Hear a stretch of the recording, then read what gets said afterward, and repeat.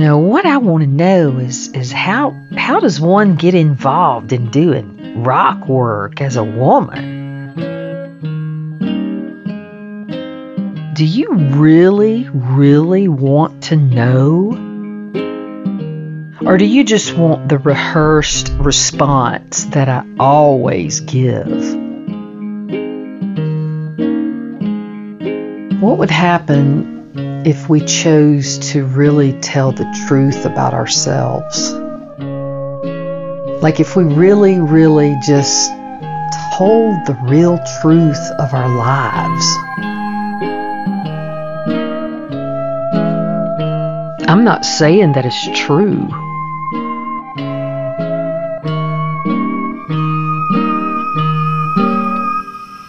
I'm saying that it's my truth. You're listening to Hammered.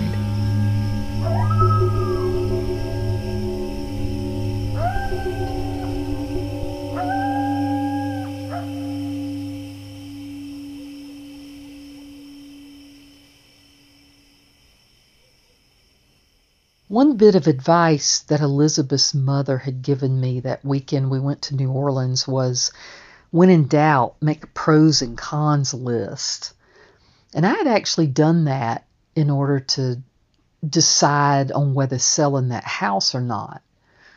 Well, now I was at a crossroads in my landscape business about how much to work and how to reel it in and get more efficient. And so I started making a pros and cons list. I mean, sometimes you can't see the forest for the trees. And what a simple idea. I'd never thought of that. I always tried to complicate everything, but I started making a pros and cons list about my client list and all these people I'd worked for all these years, and I'd never gone up on prices, and I kept, expanding, and I would hire people and grow, but you never really move that much forward. It's one of those things whether you either grow really, really big or you stay very, very small.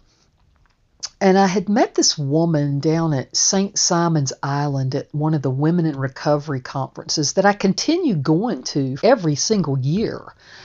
It was always Memorial Weekend, and I had met these two women that were down there, and they were golfers and good friends, and Jackie and Ann were their names, and they were both married to men, and but Ann befriended me and actually hired me after we got back to Atlanta to come over and prune at her house. And I took Lisa Labolita with me, and it was a while back, and we'd done some pruning, and one day she approached me and said, "Why don't you let me come work with you?" And I'm like, "No." And, she's married and her husband makes a shitload of money and she plays tennis. I mean, she's got the life of Riley. Why would she want to go work with me? And she said, "I can do it. I grew up on a farm. I know how to work." And she was a sharp woman. I really liked her. She kind of looked like Susan Sarandon, and she was funny and sarcastic, and I liked her style. And I thought, but she had been, kind of staying in touch with me. And so when I started doing this pros and cons list about eliminating some of these accounts, I sent out a letter to all of the people that I worked for, and it was a price increase. And so I would say 95% stayed with me and were like, "No problem, you deserve it, it's fine." And what was interesting were the richest of the rich were the ones that were like, "We can't do this. We can't go with this price increase." And I remember this one lady, just mean as a snake. She was just a racist, mean-ass woman, and she was sickening sweet to my face. And I remember going in her house one time, and she had the plastic runners going through the carpet, and everything was so perfect. And she had this African-American woman that worked for her named Martine, who was just very kind. And I felt so bad for Martine having to work for her because I worked for her and I knew how bad it was for me. But I had worked for her for, 13, 14 years. She would, I remember one time she called me on a Saturday morning and told me about a weed that was in her back courtyard. And, pigweeds grow like in 2 days. And when we would leave a property, it was weed free. It was clean, and I would inspect it, and I knew it. Well, she called me up one Saturday morning and was like, Jill, we're having a dinner party tonight, and there's one of those old pigweeds out in my azaleas, and I need you to come over here and get it. And I fucking drove from Alpharetta down to East Cobb and pulled that weed. But before she took me in the house and took me and showed me where they would have the dinner, and then where they were going to sit and have the coffee and dessert, and they were entertaining the Woodruffs, the Coca-Cola people, right? I don't care, but I did go pull the weed, and I thought, I'm not a fucking doctor on call with a beeper on Saturday, but I'm acting like one, showing up pulling her weed. Well, anyway, when I had, given the letter to her about the price increase, I had charged them, I think it was like $45 a week to take care of everything. I mean, everything. And I went up to $67.50. I'll never forget, after all those years. And she called me on the phone one night. She said, we've discussed this, her and her husband, Jimmy. And Jill, this is just highway robbery. Highway robbery. And they dropped me. And, I have to admit, there's a part of yourself that's like, oh, God, oh, no, okay, well, let's negotiate. And then I went, no. And I didn't. And I was like, let it go. You don't need them. It's such a fucking headache. So I was able to eliminate some of these accounts that were they weren't really profit making. They were just fillers. And so by doing that, it freed up a little more time. And then this lady, Ann, started working with me. And, the first day I just made it real hard because I thought, I just need to know if she's going to be able to do this. And I was laying sod, and it was hot. Oh, God, it was like, 100 and something. And they had like smog alerts and the heat index warning in Atlanta. Basically, they were saying, don't be outside. Well, I had all this sod, this zoysia sod that had been delivered and had already graded out the whole front yard. It was a huge, like 8,000 square foot front yard. So Anne shows up, and I'm thinking, this will kill her and she'll never come back and work with me. But she did. She worked that day, and I remember that night I followed her down to her car. She had this little Acura white sports car, and she got in, and I handed her 2 Advil gel caps, and I said, you might want to freebase these with some hot coffee on your drive home just so you can get out of your car. And we were like laughing about it. And I said, really and truly, you don't have to come back tomorrow. I understand. And by God, she was there that next morning before me.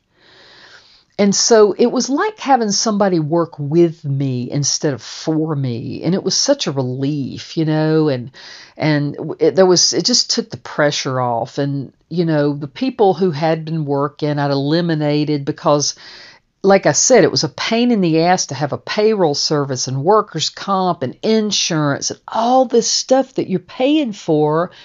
And you're not gaining any ground. And so by eliminating all that and cutting back on the work, had a little more freedom, and it was just a little more enjoyable. And so I kept working, but I had whittled my work week down, and I started taking Mondays off. And so Elizabeth would go out, and she was a real early person, and she'd get up and, do computer, whatever. I don't even know what she did. And she might have to go meet some breakfast meeting. She always had breakfast meetings so she could get them over with. And I remember her coming home in the mornings, and I would still be in bed, and she would come in and like laugh, and we would lay there and talk, and she'd bring me coffee. And it was just this really special time. It was like kind of like taking your shoulder your shoulders out of your ears.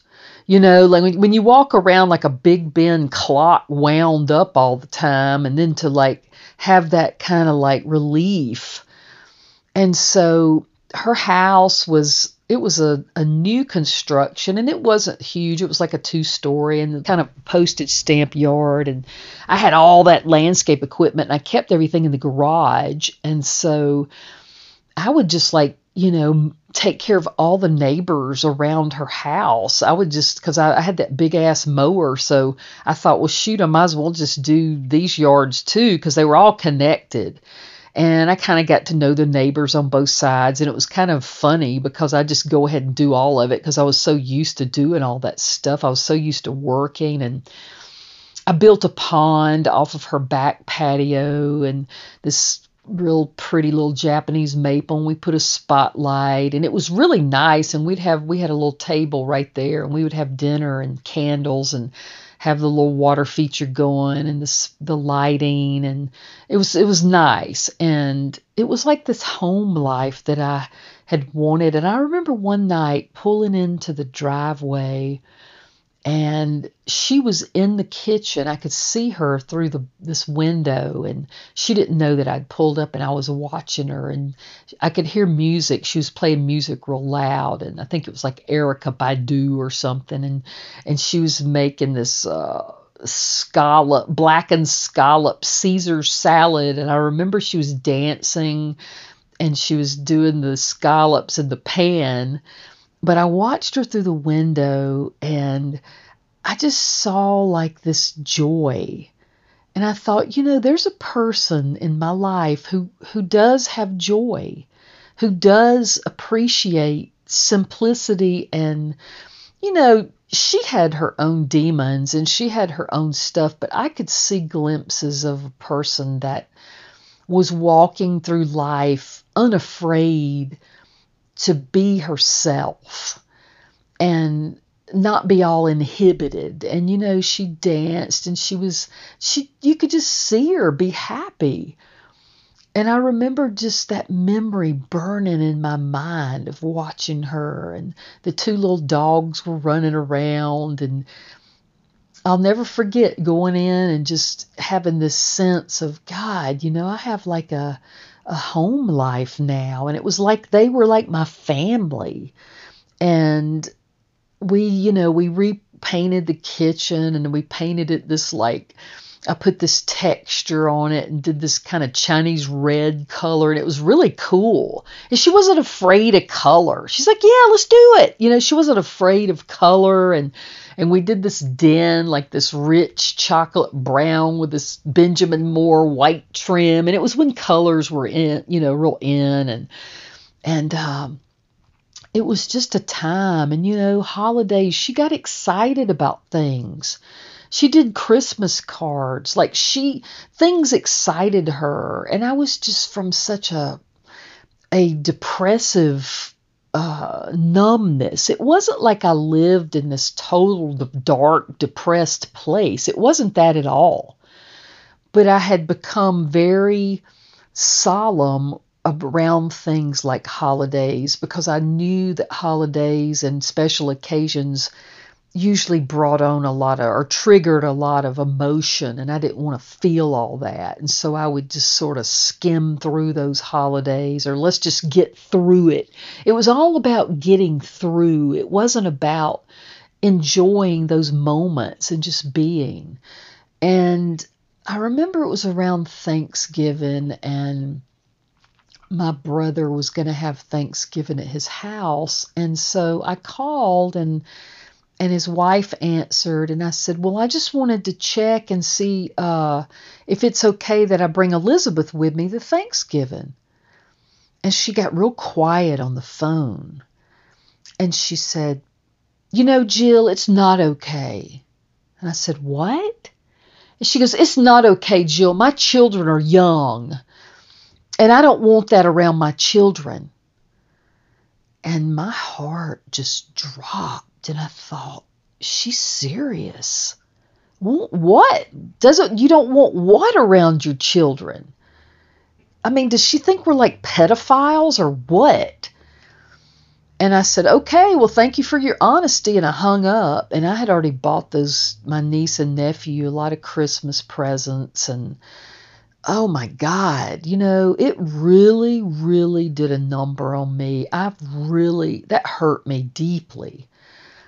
And my brother didn't have the nerve to stand up or to say anything. I guess he was going along with it. I don't really know, and I don't really care anymore. But at that time, it hurt because Elizabeth was one of the most open and loving people.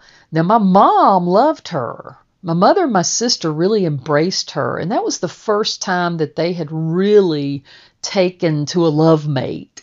Now, maybe because Elizabeth showered my mother in gifts, I don't know, that might have had something to do with it, but they were kind of in my corner on this one.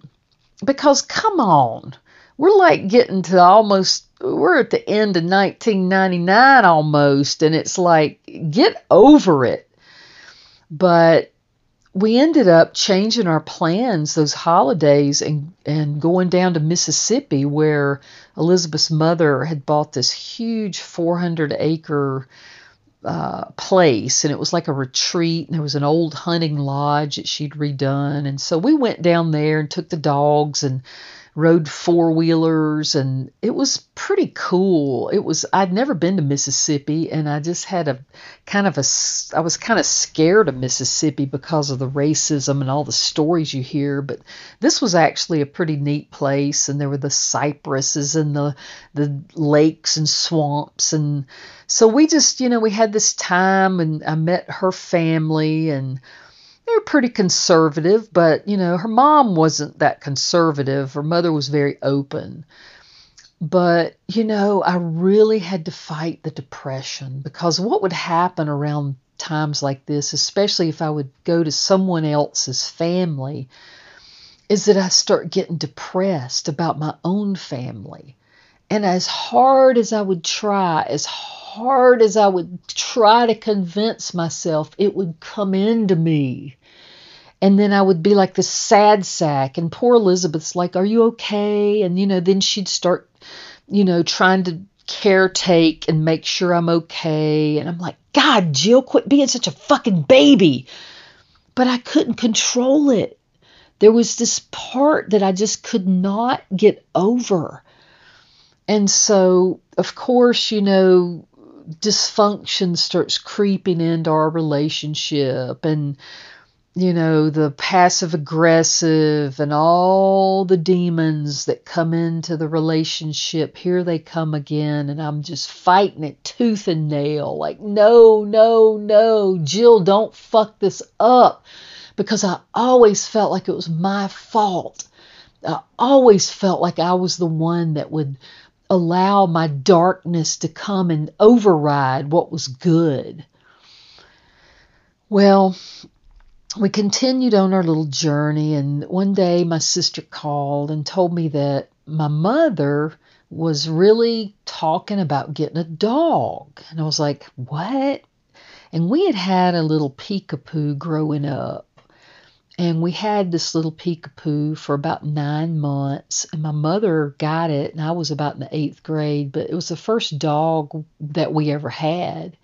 Just a precious little dog named Strutty. And we couldn't believe that we got a dog. And my mom came home with this little dog, and she had a little puppy playpen with a little newspaper, and we were so scared that my daddy was going to say we couldn't keep him. And we all waited for my dad to come home, and we were just so scared. This little dog was the cutest thing I'd ever seen in my entire life. He was kind of like blondish, tan color with a little black face, just precious, kind of like that little Smash face. And he was sitting in that little pen, and we saw my daddy's car pull up, and I was petrified because I thought he's going to come in and say, "There ain't going to have no dog in the house," because they grew up like no animals in the house. And we'd had little outside cats and stuff growing up, but we'd never had an animal in our house. Well, my mother was kind of like, I'm putting my foot down on this one. And so we were just waiting. And I'll never forget him coming through that door. And he kind of looked down at that little puppy playpen, and Strutty was just sitting there looking at him, and my daddy kind of walked by and he goes, "Hey, monkey face," and then walked on down the hall, and we sort of laughed, and we were like, was that like an okay thing or what? And he didn't make us get rid of the dog. He was like, okay, he thought he was cute, I think. And we would catch Daddy like talking to him when nobody was around, which was kind of funny. But the tragedy of that was that my mother and sister had gone to the mall one night to go look for bedspreads, and I'd gone over to a friend's to babysit with my friend. And when my mom and sister came home in the car, they came down our driveway, and we had a weird driveway that had sort of a hump in it. And they came down the driveway and kind of went over that hump, and when they did, my mom said she felt something hit the car, and Daddy had let the little dog Strutty out to go to the restroom and without a leash, and my mom hit him accidentally, and he died within like 5 minutes or so. And so my mother and sister came to get me, and this was the first death that we had had in our family. This was before my neighbor and before my grandmother. And it was one of the hardest things I'd ever gone through in my entire life at that point. But my mother had never really gotten another dog, When she had maybe another one here or there. But so here it is, 1999, and she's thinking she wants a peekapoo. So my sister tells me this, and by then my mother and my sister were living in Monroe, North Carolina, right outside of Charlotte. Well, I scoured through the Atlanta paper, and I'm looking for a peekapoo. And I said, well, I'm going to see if I can find one. And I found in the Atlanta paper, there's like one peekapoo in the whole city of Atlanta. And it was in LaGrange, Georgia. So I asked my friend Ann, who had been working with me, I said, do you want to go with me down to look at this peekapoo? And she's like, sure. So we drive down. It was over an hour drive. And we pull up to this sort of white farmhouse looking place, kind of old fashioned looking. It had a big old pecan tree in the front yard. And, it was kind of cold. It was winterish. And we get out and we go to the door, and this woman comes to the door, and she was real short and sort of waddled. She reminded me of Danny DeVito as the Penguin in that movie Batman. And she had these real thick glasses, and she goes, come on in. And we were like, what? And she said, come on in. And we got in the house, and it was kind of like a hoarding situation. There was a lot of boxes and a lot of stuff, and kind of scary. And so she said, just come on with me through the house. And we walked through the house, and I remember glancing into this dining room, and there was a big dining table with this like eyelet sort of looking tablecloth, and there was a cake, like a cake dish, a glass cake dish with a cake, and there were crumbs all over the table, and it was odd. And we just kind of followed her, and we got to the back porch, and she said, go on down there. He's down there on the left. And so we walked out into this backyard, and it was fully fenced in. Well, along the fences were these like plywood type, they almost looked like chicken coops, but they were like dogs were in them, and they were small dogs. Now, I had no idea what a puppy mill was or meant. I didn't even know that terminology at this point. And I kind of looked around, and I thought, well, there's like Dachshunds and Maltese and Yorkies and Poodles. There were all these little small dogs. And Ann and I start walking down through this muddy backyard, and this whole fence line in a rectangle was nothing but these weird doghouse looking pens, and dogs were yipping and yapping and screaming and yelling, and oh my God. And we get down there, and the lady kept yelling from the back porch, "Go on, she's back there in the corner. She's a black Pekingese. Just climb over that fence." We get down to this one corner on the far left corner, and there was this jet black Pekingese, and she had a little tan diamond on her chest, and she was like, "Woof, woof." And she was kind of mean, and the lady was screaming at me to cross and climb over the fence. And I didn't see any kind of puppy or anything. And my friend Ann is cracking up, and we were laughing like, what in the world? Well, I climb over, and that little Pekingese sort of starts. It didn't really nip at me, but I could tell that she was not real happy that I was in her territory. Well, I turned around, and I look at this plywood little house with this little cutout opening, and these two little paws come up over the little entrance, and they were like the size of my fingers, tiny, tiny little thing. And this little tiny dog, black and white, half of its face was white and half of its face was black. And it pulled itself up and looked at me, and its tail was about 1.5 inches long. I mean, this was one of the tiniest. It really looked like a guinea pig. It didn't even look like a dog or a puppy. It was so small.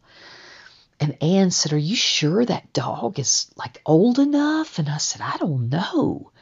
And it really, really seemed too young and too small.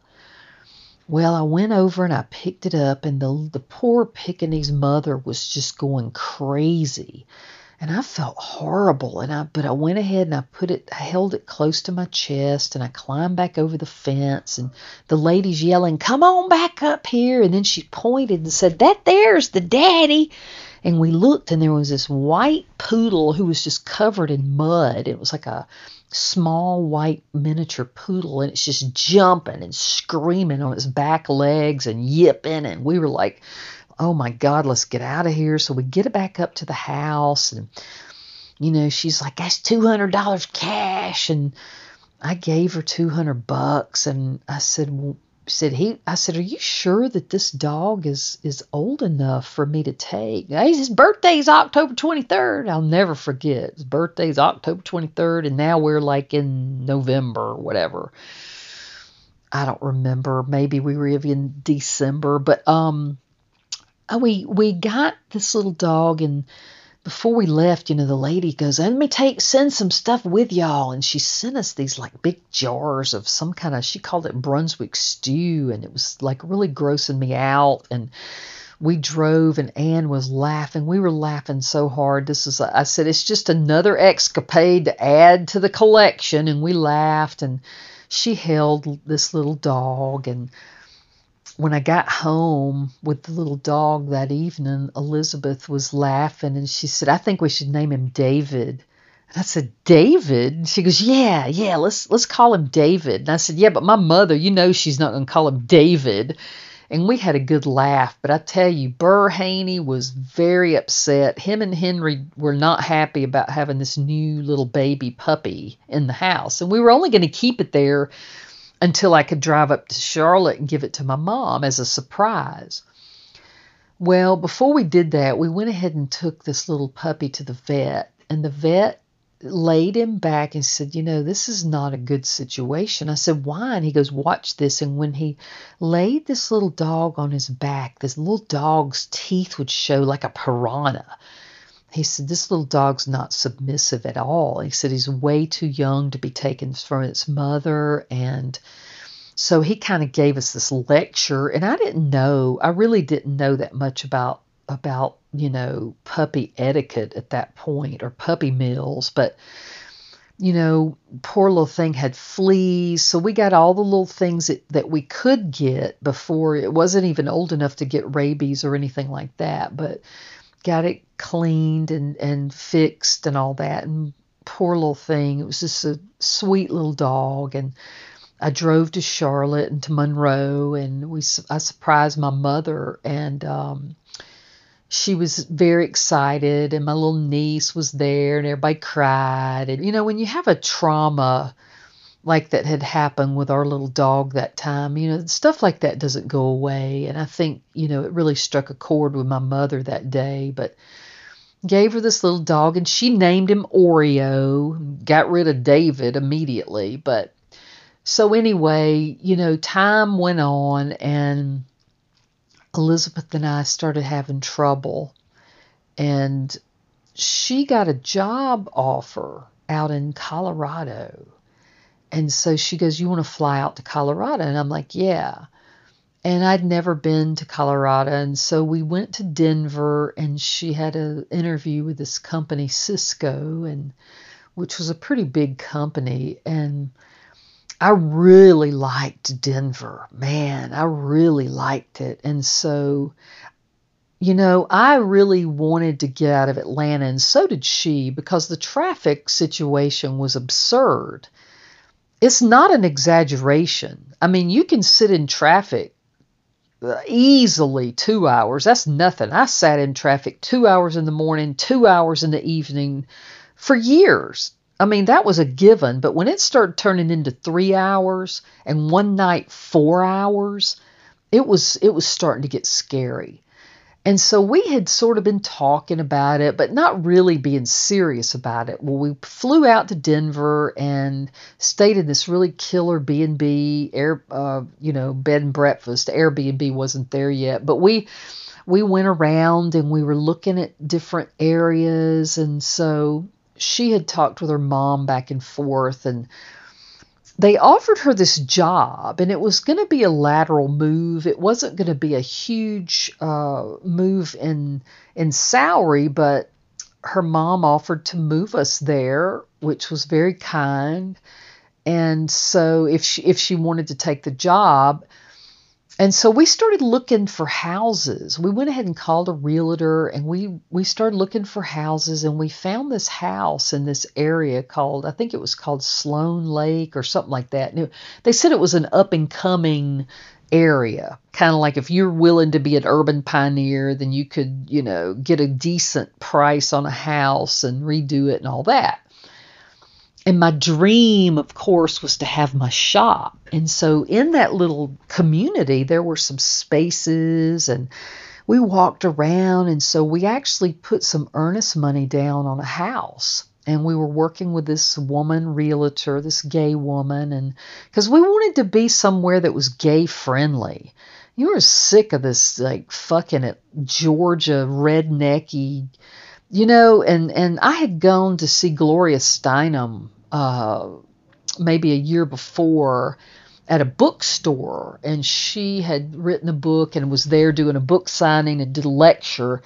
And I actually talked to her, and I asked her some questions about, how do you take a stand in your community when everybody is either homophobe or racist, or, I mean, how do you do that? And, I remember her looking at me and saying to me, "You have to choose your battles, and sometimes you got to move." She says, "Sometimes you just got to move where your tribe is." And I'll never forget that, because it was like, I've been in these places where I was living and being who I was, but still hiding and still being ashamed. And I'm not like hanging the rainbow flag off my fucking porch or that. I'm not a militant marcher. I just wanted to live my life and be free and not feel threatened. So this place in Denver was sort of a gay community, and, it was an up and coming area. So we decided, let's just go for it. And we put earnest money down on this house and flew back to Atlanta, and had really started thinking about this. And so I can't really remember, but Elizabeth and I got in a very big argument, and we were supposed to go up to her mountain house in Black Mountain, and she said, "Why don't you just go?" And my mother and my sister were going to meet us there. And she says, "I'm not going to go. You go. You just go by yourself." I said, "Okay." So I went up to Black Mountain, and I met my mom and my sister and the dogs, and we were there. And, I can't really remember, but Elizabeth and I got in a very big argument, and I was we were supposed to go up to her mountain house in Black Mountain, and she said, "Why don't you just go?" And my mother and my sister were going to meet us there. And she says, "I'm not going to go. You go. You just go by yourself." I said, "Okay." So I went up to Black Mountain, and I met my mom and my sister and the dogs, and we were there. And I went walking around Black Mountain again with my mom and my sister. And I said, this place there's something to it. I can't describe it, but there's something that just is just pulling me. And there's something about the West that's very masculine. There's something about the openness and the mountains, and it's very majestic and it's very powerful. So I was very drawn to that. But then when I got into Black Mountain and I got into this western North Carolina area, it was like these mountains were more of the feminine nature. It was like moss and growth and greenery and lush, and it's like encapsulates you, and it's like giving you this big hug. And I just felt like it was just pulling me in. And I thought, oh God, here we go with all your esoteric stuff. But I could not make it go away. And we walked around Black Mountain, and we kept kind of walking around, and we walked by this one building, and it was just adorable, this kind of golden brick color, and it was 2-story, and there was like construction or something going on inside of there. And I walked in, and there were men working, and I said, is this place, what is this place? And they go, oh, it's just it's a vacant space, and I think they're going to rent it. We're just doing the remodeling here and doing a little bit of sheetrock, blah, blah, blah, And I said, if I wanted to inquire about it, how would I find out? Is there a phone number? He goes, oh, all you got to do is walk down the street and go to that realty company. And this was on a Saturday. So we walked back down the street, and there was a woman from Scotland, Mary. I'll never forget her, but she was a Scottish woman, and she was behind a desk. And I said, I wanted to ask about that building. And she said, oh, it's going to be leased for commercial space. And I said, well, do you know how much they're going to rent it for? And she said, yeah, $675 a month. And I was like, oh my God, like that's a steal. $675 a month. Are you kidding? I mean, coming from Atlanta, that was like highway robbery. And I'm like, and my heart just started pounding out of my chest. And out of my mouth said, I want it. I want it. I want to rent it. I want to lease it. I want to write you a check right now. And she says, seriously? And I said, yeah. And I have no idea where this came from. It was like, once again, I stepped into this other dimension in time, and I just made this decision. I wrote her the check, and then I said, I'm going to need a house. Next thing I know, we're in a car looking at houses. I found a house down the street, and I put a contract on this house. Well, when I went home after that weekend, I had to go tell Elizabeth what I had done. And she was like, are you fucking crazy? And I said, I don't know, maybe. I said, but if I don't move there, I feel like I'm gonna die. That's how intense this draw is. I'm sorry, but I can't move to Denver with you. And she was just like, oh no. And well, I'm not going there without you.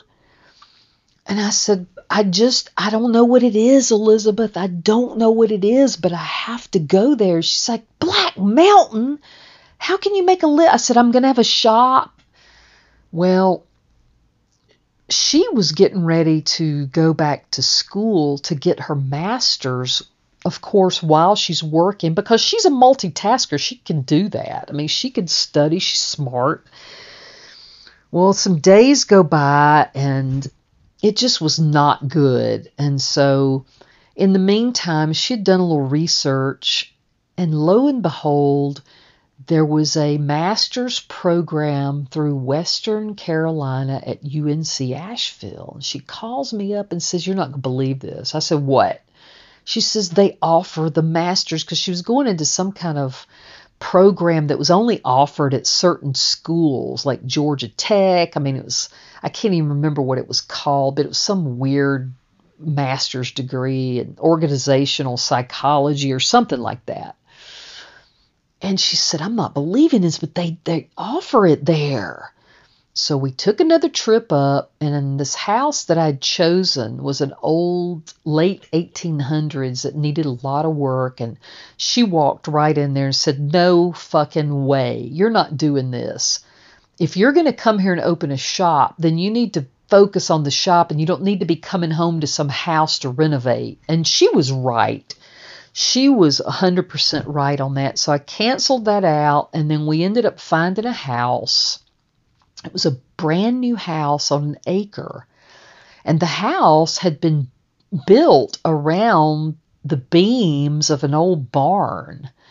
So they had, these two artists from Pennsylvania had moved down, and they bought the land, and they tore the barn down, but they left the beams and the support.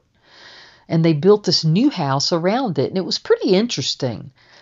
And it was these two people wanted to move back to Pennsylvania, so we were staying in a hotel and worked with a realtor. And finally, I said, all right, I'm just going to call and make this offer. And I know it's crazy, and they'll probably say no, but I'm just going to make this offer. So I called and I said, all right, this is what we're offering. And the Scottish lady was like, okay, but I doubt that that's going to, I'll do it. But she was almost sort of embarrassed.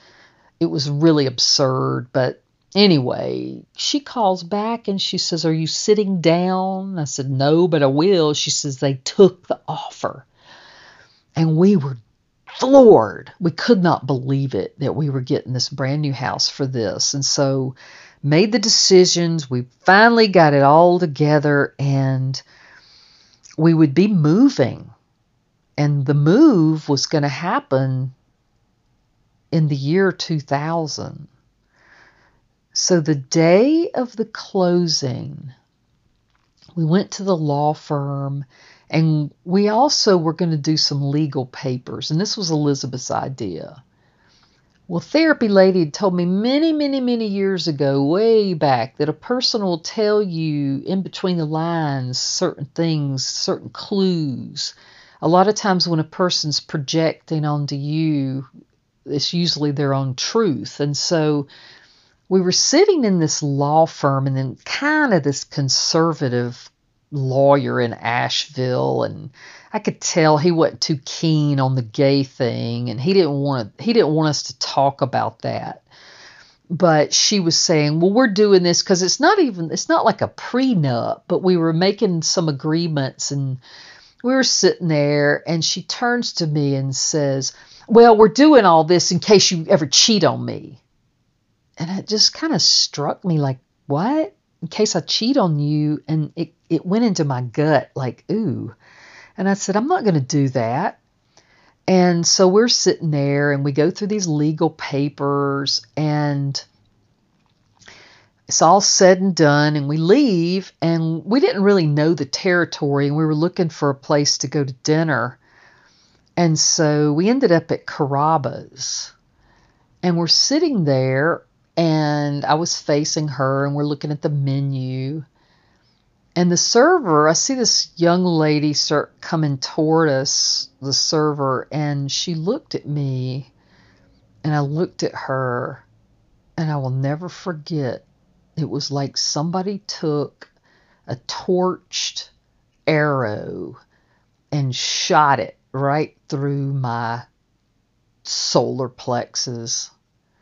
It went so far into me. And I looked down at my plate, and I'm thinking, are you kidding, Jill Haney? What are you doing? When these things happen in life, I really don't understand. I can't fathom where this kind of thing comes from. But this person approached the table, and she said, can I start you out with a glass of wine? Well, Elizabeth smiling, and she says, oh, we don't drink. Elizabeth was very outgoing, and she liked people, and she was real friendly. And the server says, oh, okay. And she says, well, I'll get y'all water or whatever. And then she looks over at Elizabeth, and she looks at me, and she says, are y'all friends of Bill? And we kind of looked at each other. And that's code language for Bill Wilson, who is the founder of Alcoholics Anonymous. And so if you're out in the world and somebody doesn't drink and you feel comfortable enough to ask them, are you a friend of Bill's? Usually that means I'm in AA, we're in AA, oh, we're all in AA. So Elizabeth goes, yes, oh my God.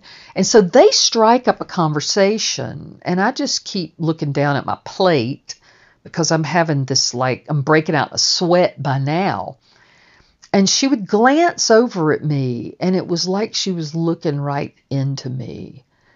And then I thought, oh, I'm just making this up. This is not happening. I'm just a weirdo, whatever. And she was very young, and so we went ahead and ordered our dinner, and we sat and we I guess we were there to celebrate the closing on this house, and that we would be moving on January 1st to Asheville, North Carolina from Atlanta. This was a big deal. This was the beginning of a whole nother life. I was leaving my home. I was leaving all that trauma and drama and all that stuff that I had spent years just ripping and snorting and running, and good God Almighty, finally leaving it behind for a whole new life.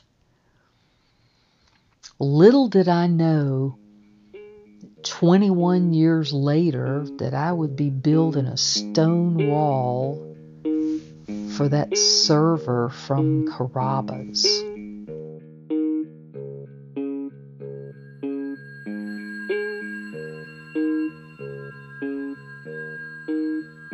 Hammered is recorded and produced in the Blue Ridge Mountains of Asheville, North Carolina. It's narrated by Jill Haney, produced by Maggie Briggs and Jill Haney, and with sound design, editing, and music by Alexander Rodriguez. Our beautiful artwork was created by Lauren Caddick, and we'd like to send a special thanks out there to Minnie and Robin. You can check out our website, podcasthammered.com, and follow us on social media for updates.